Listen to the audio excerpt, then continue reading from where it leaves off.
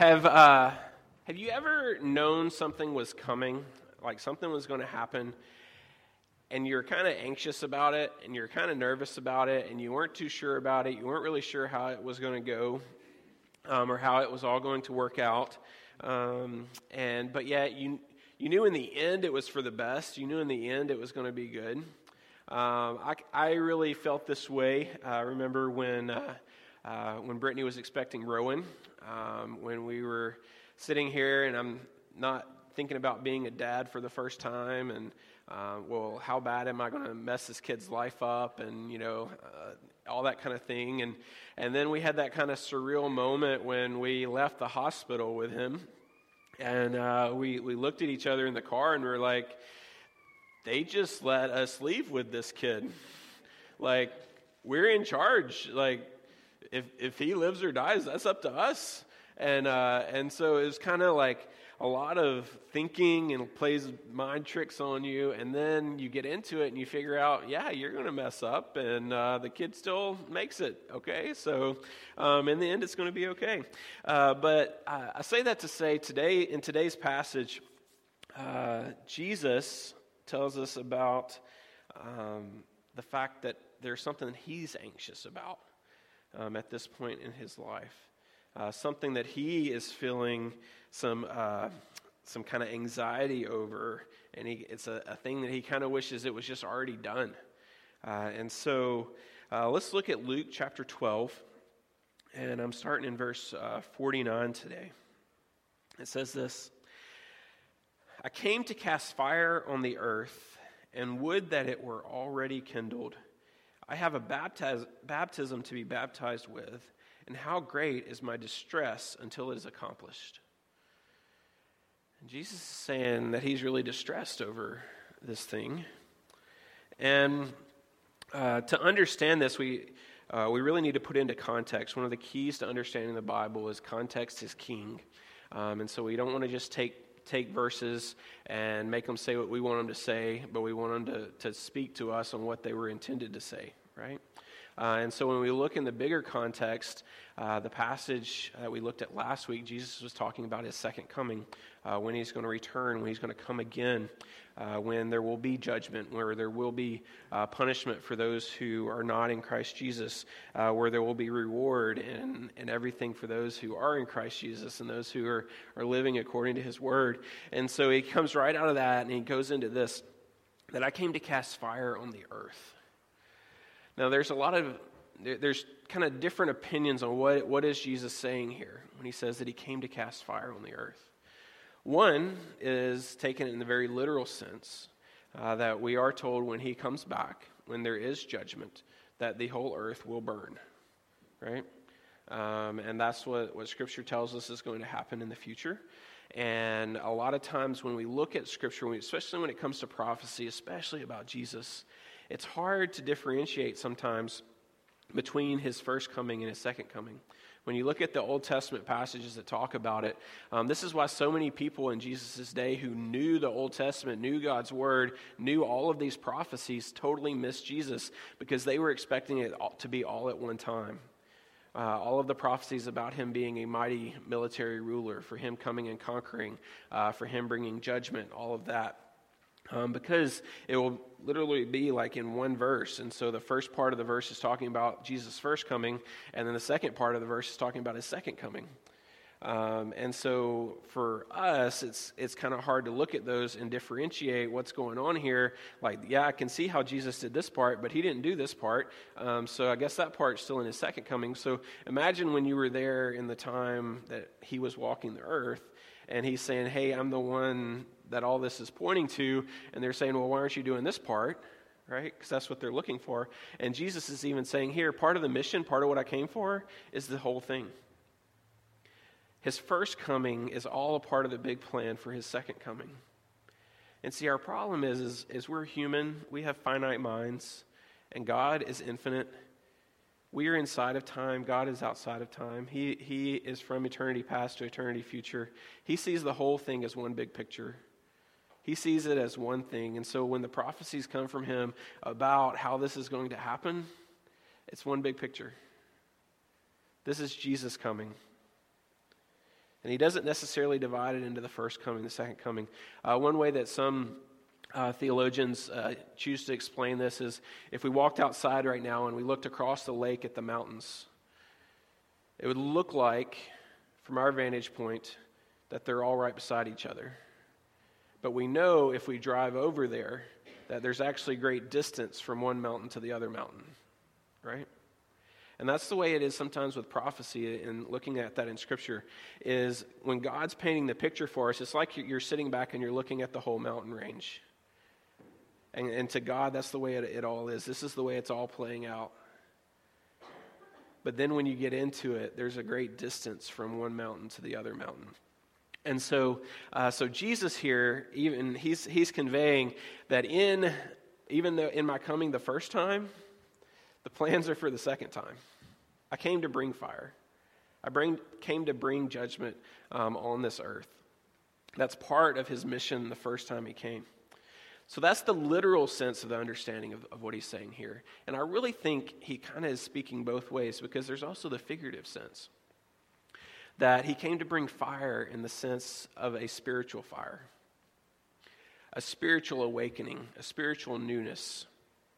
Many times in the New Testament, after Jesus' resurrection, when the Holy Spirit comes, the Holy Spirit is equated with fire. And so the work of the Holy Spirit in people's lives is equated with fire. And so I think Jesus here kind of can have a double meaning even in what he's saying. That he's saying, yeah, I came with the end in mind, where I see the end where judgment comes and all of that, and the wrath of God is poured out.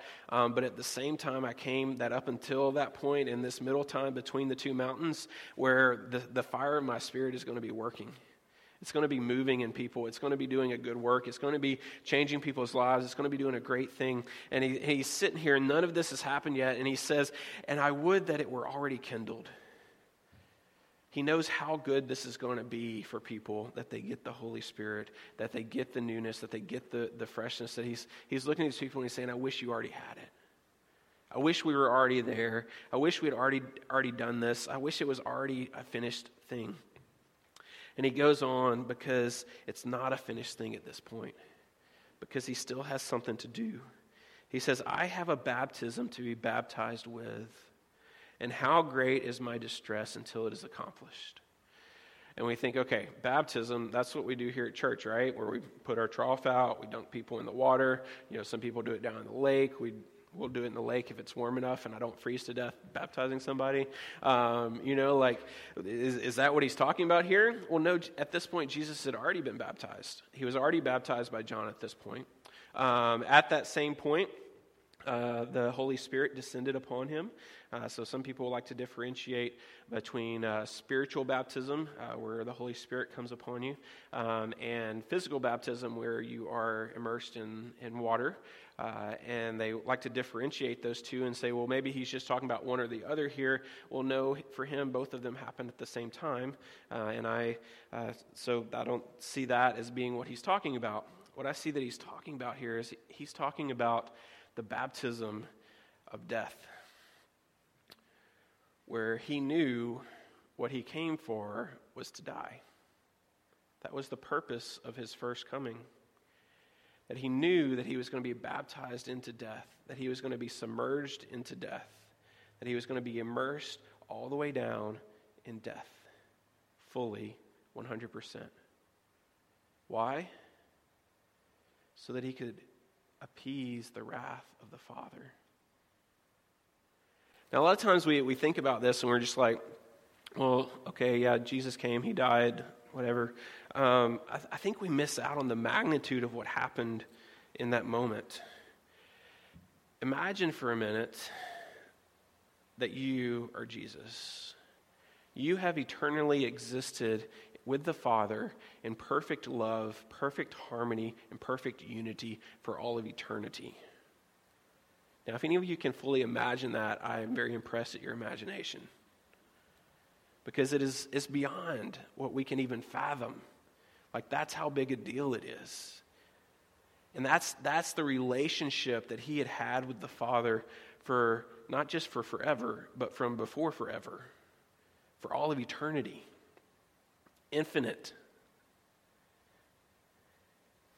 and he knew what was coming, the thing that's distressing him was not just the fact that he was going to die in the most brutal way that mankind's pretty much ever cooked up to kill somebody.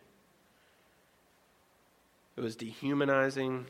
It was physically excruciating. I mean, it was just a brutal way for someone to die. And that was the purpose of it. The Romans wanted people to know, hey, don't mess with us or this is what happens to you. And I don't think his agony was just over the fact that was coming. But I think it was over the fact that he knew that in that moment, in that time, no longer was he going to have the perfect love and unity with the Father that he had experienced for all of eternity, but instead he was going to be the object of God's wrath. That God's wrath that we deserve was going to be poured out on him in fullness. And that's distressing. But he's looking at it and he knows this is the plan. This is the mission. This is what I came for. I love these people. I want to do this for these people. But I know it's not going to be fun getting there. I know it's going to be agony. And he's saying, I wish it were already done. I wish I was already through with this part. But he wasn't. But he knew that was what was coming. And the reason that he did that was so that we can be saved. So that we don't have to be the objects of that wrath. So that we can be forgiven. By faith in him, by believing in him, by asking him to be our Lord and Savior. It's so that he could give us that great gift. And so he's looking forward and he sees the road that he has to take, but he knows what's at the end of that road. And so he wants to get to the end, but he knows that there's distress in getting there. That there's the hardship in getting there. And so he knows that's coming. And he also knows what's going to happen because of this. Going on, verse 51. Do you think that I have come to give peace on earth? Do you think that? Because most of us are familiar with the Christmas story. And the angel came. And the angel proclaimed, peace on earth and goodwill to men with whom God is well pleased. That's what the angel said the baby was there for. This is the baby grown up. And he says, do you think that I've come to give peace on earth? No, I tell you, but rather division. From now on, in one house there will be 5 divided, 3 against 2 and 2 against 3. They will be divided, father against son and son against father, mother against daughter and daughter against mother, mother-in-law against her daughter-in-law and daughter-in-law against her mother-in-law. Jesus is saying, hey, this good thing that I'm going to do that's going to be called the gospel, the good news, you know what's going to be the byproduct of that? Is division. Division down into the most human relationships between your families. You're like, wow, this is really encouraging. Happy time with Jesus this morning. Glad I came for this. Follow Jesus and your mom will hate you. Yay. Right? Like that's what he's saying here. That's what he's saying is going to happen. And he knew that was going to happen. And I'll tell you, this is why we preach systematically through the Bible. It's because it's in here for a reason. And Jesus wanted us to know this truth. And while it might not be a happy truth, while it might not be a feel-good moment, it's the truth. And when it happens in our families, we shouldn't step back and say, oh my, why did this happen? But we should know that Jesus said, hey, this is going to happen. Why is it going to happen? Well, think about what people did to Jesus. They beat him and they hung him on a cross.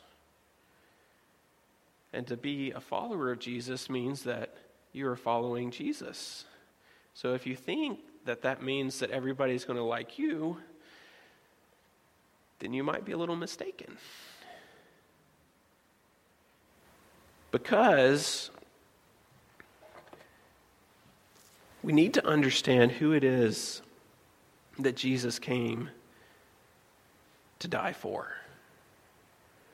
So we think about it about ourselves, right? We think, oh, Jesus died for me. Like, that's so nice of him. Like, and I'm a pretty good person. Why wouldn't he love me, right? And so I'm very lovable. So I'm glad that Jesus came out of his love for me to die, to pay for my sin, so that I could be forgiven. And yet, what the Scripture tells us in Romans chapter 5, it tells us this. I'm starting in verse 8. It says, "But God shows his love for us, that while we were still sinners, Christ died for us. Since, therefore, we have now been justified by his blood, much more shall we be saved by him from the wrath of God. For if while we were enemies, we were reconciled to God by the death of his Son, much more, now that we are reconciled, shall we be saved by his life." When Jesus went to the cross, he died for his enemies. That's who he chose to lay down his life for. That's who we are by our natural birth. By being sinners, by being people who do things against God's will and against God's word, it means that we're his enemies. And you say, well, wait a second, I'm not an enemy of God. Well, Scripture says you were. Hopefully, when you come to faith in Christ, you're no longer there. But we should look at the rest of mankind as those who aren't in Christ Jesus, those who haven't placed their faith in Jesus, as technically Scripture says that they are still enemies with God. And if they are enemies with God, enemies of Jesus, and you are following Jesus, what do you think their response is going to be to you at times? It's going to be the response of an enemy, I would think. Because you see, Jesus knew that peace with Jesus meant war with the world. When you go back to that, what the angels said, peace on earth and goodwill to men with whom God is well pleased. He's bringing peace, but he's not bringing global peace. He's bringing the best peace he could bring, and that's the peace that we can have between us and God. The peace where, though we are enemies, we can come to him for forgiveness. And the wrath that is due us and the punishment that is due us can be put on Christ. And Jesus says, I've got that. I've got him. I've got her. I can take care of what they have done. They are forgiven. They are made new. They have a new birth, a new life in me. They are mine. And it's a beautiful, beautiful thing. But the people who haven't gotten there yet look at that, and it can be offensive. It can be very offensive to them if you're living in such a way that you're glorifying God with your life. And it will divide even down into families. I've experienced this in my family, for sure. And if it weren't for passages like this that we're looking at today, I would look at it and I would say, well, God, what's going on? This isn't right. I don't like this because I don't like it. I would much rather have a very close relationship with all of my family members. But the truth is when some in your family choose to go against what Jesus says, and some choose to follow Jesus, you're not going in the same direction. And that leads to division, that leads to heartache, that leads to pain, and it hurts. And Jesus warned us of this. But the good news is, well, before we get to the good news, let's go ahead and cover the rest of the bad news. Bad news is the truth of the gospel divides. The truth of the gospel divides. That's what divides us, is the truth of the gospel. The gospel says that we are sinners and that we are in need of a Savior. Jesus is that Savior, and that by what he did on the cross, he can offer his grace and his mercy and his peace. And there is freedom found in that, and there is reward found in that. But that truth divides. It has divided since the moment of Jesus was preaching it. Right? They killed him. his followers, his disciples, the ones, people say, oh, well, it's just a lie. People made it up. He didn't really raise from the dead, right? If anyone knew that Jesus did not raise from the dead, it was his disciples. It was those 11 men who bore witness and said, we have seen him raised from the dead. We know this is true. And you say, well, if it was a lie, why would they say that? What did they get out of it, right? People lie all the time. What do they get out of lying?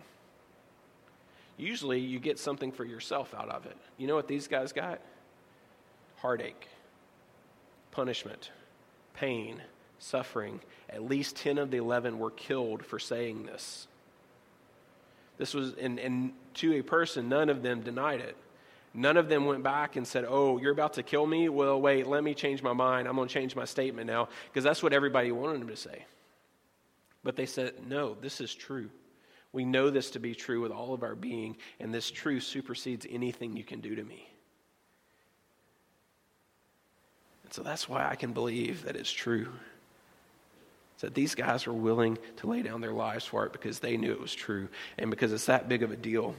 And it has divided people all along. But the good news, we can get to the good news now. It's Jesus in Matthew 19 is talking about this same fact. And in Matthew 19, verse 28 through 30, Jesus said to them, truly I say to you, in the new world, when the Son of Man will sit on his glorious throne, you who have followed me will also sit on 12 thrones, judging the 12 tribes of Israel. And everyone who has left houses, our brothers, our sisters, our father, our mother, our children, our lands, for my name's sake, will receive 100-fold and will inherit eternal life. But many who are first will be last, and the last first. Jesus is saying, I know it's going to divide your family, but you know what? In the end, in my kingdom, in eternity with me, you get 100-fold reward for that. You get eternal life. It is so much better. It is so much more rewarding than anything that you're losing here. So that's part of the good news. That's part of the reward that he's promised us. But what helps us here and now? How do we deal with this truth now, here? Because it is hard. Well, a big part of this is what Scripture teaches us over and over again. And this is why the New Testament letters that are written to the churches are just full of encouragement about being unified with one another. Because the important aspect is, if the family is divided, and the family represents the culture as a whole, the world as a whole, and it's divided 3 against 2, then if the 2 are the Christians, then those 2 really need to stick together. Those 2 really, really need each other. And some of you might say, well, in my family, it's 1. It's 1 against 20, right? Or however many are in your family. You're like, I'm the only one. I want to encourage you with what Scripture encourages us with, and that's the fact that's why we have each other. That's why we have the church. That's why we have our church family. Romans 12:16. Live in harmony with one another. Do not be haughty, but associate with the lowly. Never be wise in your own sight. Paul's encouraging us like, hey, we have enough problems that we don't need to just make up problems amongst ourselves. We need to get along. We need to have harmony with one another. We need to have unity with one another because this is who we've got. And guess what? If Jesus' blood has covered me for eternity and Jesus' blood has covered you for eternity, that means we're spending eternity together. We might as well start getting along. And that's the thing that Jesus has given us is each other. And that's how we make it through the hard parts. That's how we make it through the tough times with our family. That's how we make it through the divisions. So how do we deal with those people, though? How do we deal with those people who are coming after us, who don't like what we're doing, don't like the fact we're following Christ? Verse 18, if possible, so far as it depends on you, live peaceably with all. So much as it depends on you, live at peace with everyone. So what Paul's telling us to do. Let's think for a minute about the guy who said that. His life was not marked by peace. He was constantly beaten. He was constantly berated. He was constantly getting drug out in the street. He was pulled before councils. He was put on trial. He was thrown in prison. He was beaten. And ultimately, we believe that he was executed. And he says, so much as it is possible, live at peace with everyone. And so sometimes it's not possible. But so much as it is possible, live at peace. Get along with others. And this harmony with one another is the key. And so how do we have that harmony? How do we have that closeness with one another? How do we find that true family with one another? A big part of that is time together. And that's why we're starting our new community groups. It's so we have time together. That's why 1 week out of the month, your group will play together, where you have fun. Because we have enough coming at us that we need to just have fun sometimes. And so we will have fun together. And we need to grow together in that. But also we need to grow in our relationships with God. So that's why we're going to study together, so we can encourage each other in the Word, in studying what God says and how we relate to Him. And then, you know what? Those people that are our enemies, it's bad to talk like that, right? It just seems awkward. Because that's who we were before we came to Christ. And what we want for them is to find the same hope that we have. And so what we're going to do on the third week of the month is we're going to go out and serve. So they can see the love that Christ has for us. So they can see it put in practice. And that's the good thing. And then we're going to study together again so we can grow more. And then we're going to keep rotating. And the point of this is to be able to have this kind of unity with one another, where we have a place where we belong, a place where we have each other's backs. And you might be here today and you might say, well, okay, I'm not really into the whole Christianity thing yet. I'm still kind of checking out Jesus. I don't really know if this is worth it, especially when you tell me it's going to divide my family, when you can tell me it's going to turn other people against me. Like, I don't know if that's something I want to sign up for. Let me tell you, it's totally worth it. Because what you get from Him and the relationship with Him far surpasses anything that you lose in human relationships. And it's the best decision you could ever make. And we invite you to make that decision. We invite you to come to Him today, right now. We invite you into unity with the rest of us. We invite you to share in this life with us. I want to close today by offering Paul's exhortation here in Romans 12. Bless those who persecute you.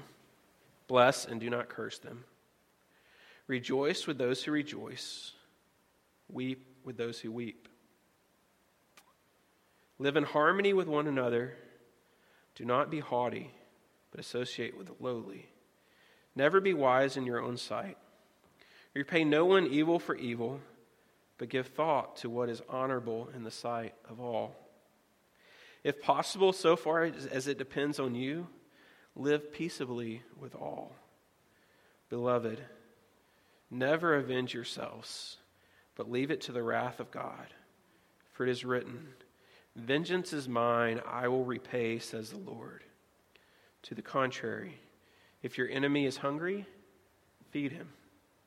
If he is thirsty, give him something to drink. For by doing so, you will heap burning coals on his head. Do not be overcome by evil, but overcome evil with good. Let's pray.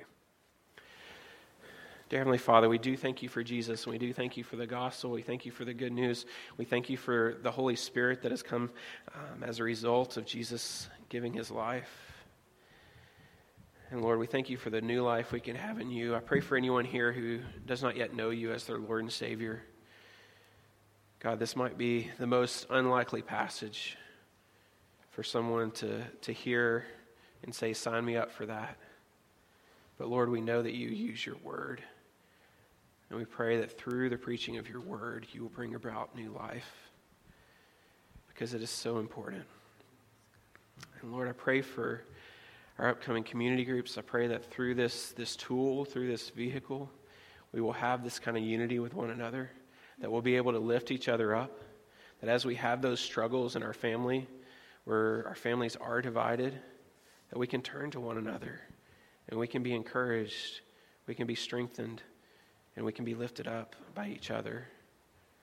And all the more as we see the day approaching, the day where you will return, where you will call us home, where we get to be in your presence for the rest of eternity. And God, I thank you for all that you do for us.